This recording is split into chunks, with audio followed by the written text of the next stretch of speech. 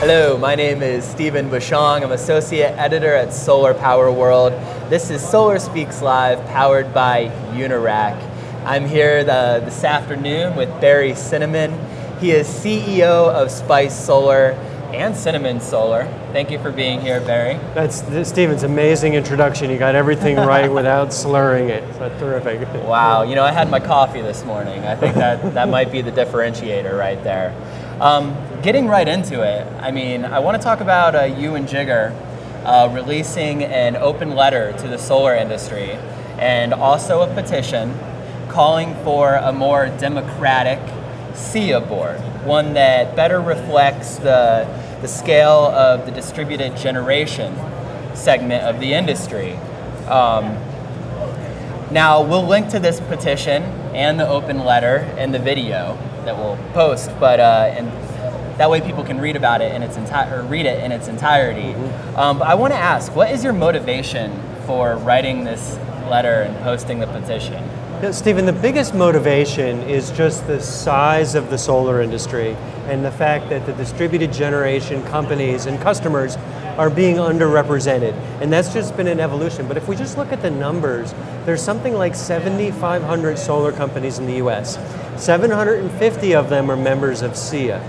So that means that we've got like over 6,000 DG solar companies, mom and pop companies, regional companies, you know, companies in a single media area that don't participate in SEIA because they aren't getting the representation that they need. They don't see enough value. So that's the opportunity that Jigger and I see, is if we can help get SEIA to be more collaborative with the DG industry, SEIA can raise more money and we can just build a stronger industry. But instead what's happened, it's kind of like you follow the money, and there's a lot of money in utility scale solar, and that's actually dominating the dialogue at the SEIA board right now. And Jigger and I want to restore balance and give a voice to the 5,000 or 6,000 DG companies in the country that aren't there yet. So Jigger yesterday on the petition posted a little update, and he said that he's hearing from people sort of two reactions to all of this.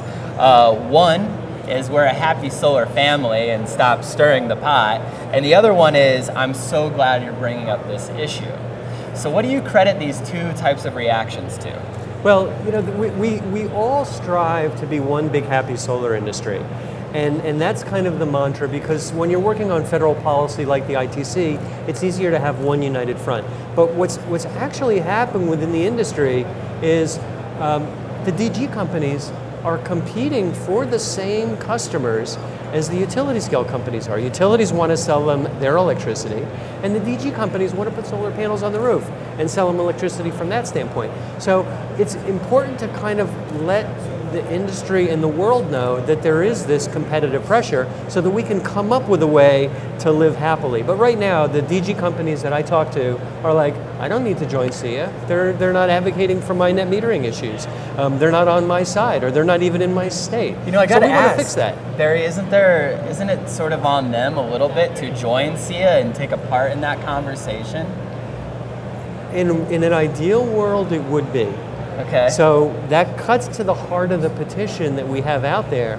When you look at the composition of the SEIA board, it's 2/3 utility scale or utility vendors. So the big decisions are not made on behalf of the DG companies. So to say to a DG company, you know, you should join SEIA, and I'm a member. I've been a member for over a dozen years. But you know, put in $5,000, $10,000 to SEIA. That will not change what's happening at the board level. And we want to change what's happening at the board level so that there's better representation. So then these companies can join and have a voice. Okay, understood. And speaking of the SEIA board, I looked at it, and the DG companies, both residential and commercial, that are represented are few. They are Standard Solar, Aztec Solar, SunStreet, Vivint Solar, SolarCity, Sunrun, Borrego.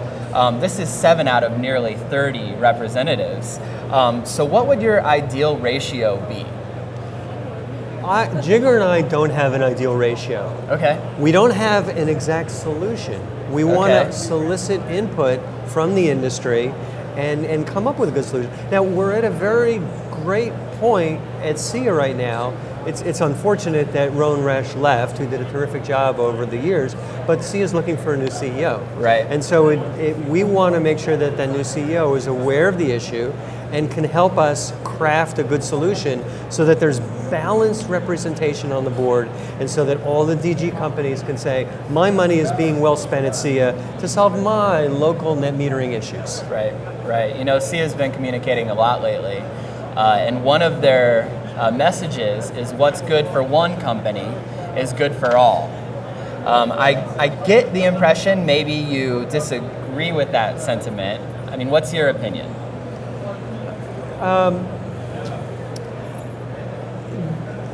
Companies have their own agenda. Their agenda is defined by the business that they're in.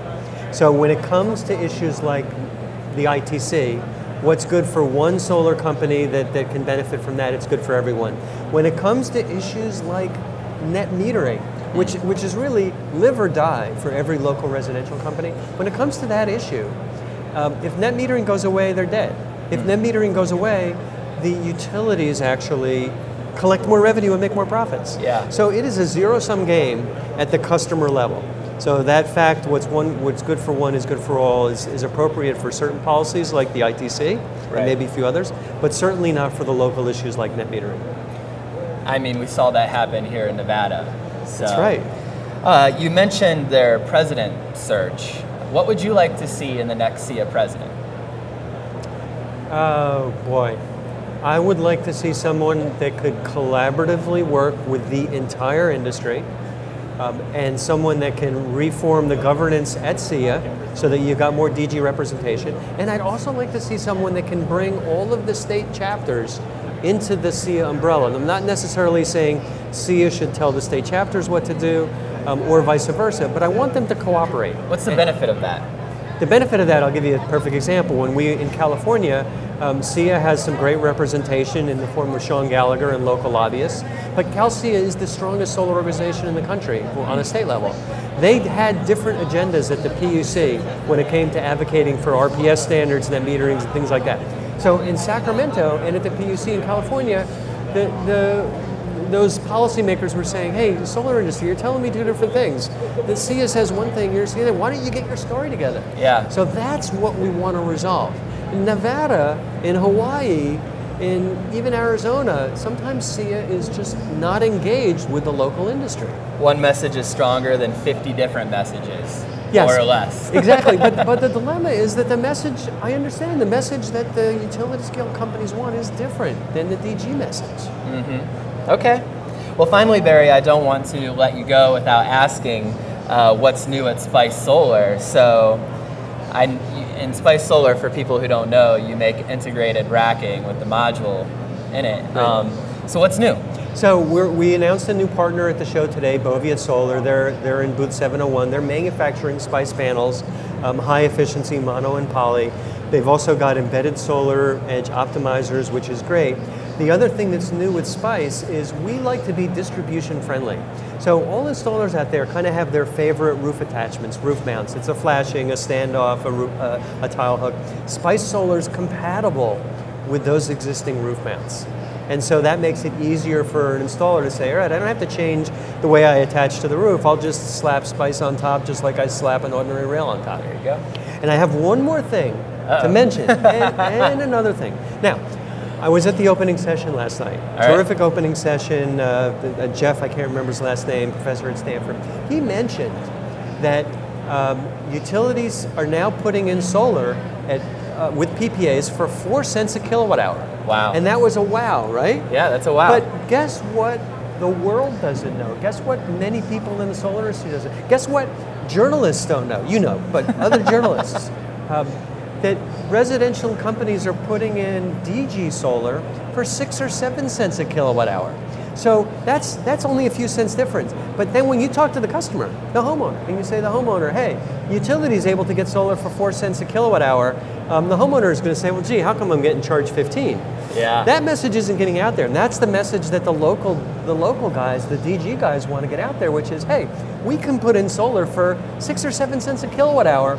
It's way cheaper than your utility charges you, and when your utility is getting solar for 4 cents a kilowatt hour, they're not passing on those savings to you. That's just extra What's the profit for them. solution to sharing that message with people? More great interviews with organizations like yours, Oh, and that's the way to do it. All right. Well, thank you so much, Barry Cinnamon, for being here today and sharing some thoughts. All right, it's a pleasure, and thanks for Unirac for hosting. You're a great company. All right. My name is Stephen Bashong. I'm Associate Editor at Solar Power World. This has been Solar Speaks Live, powered by Unirac. Thank you.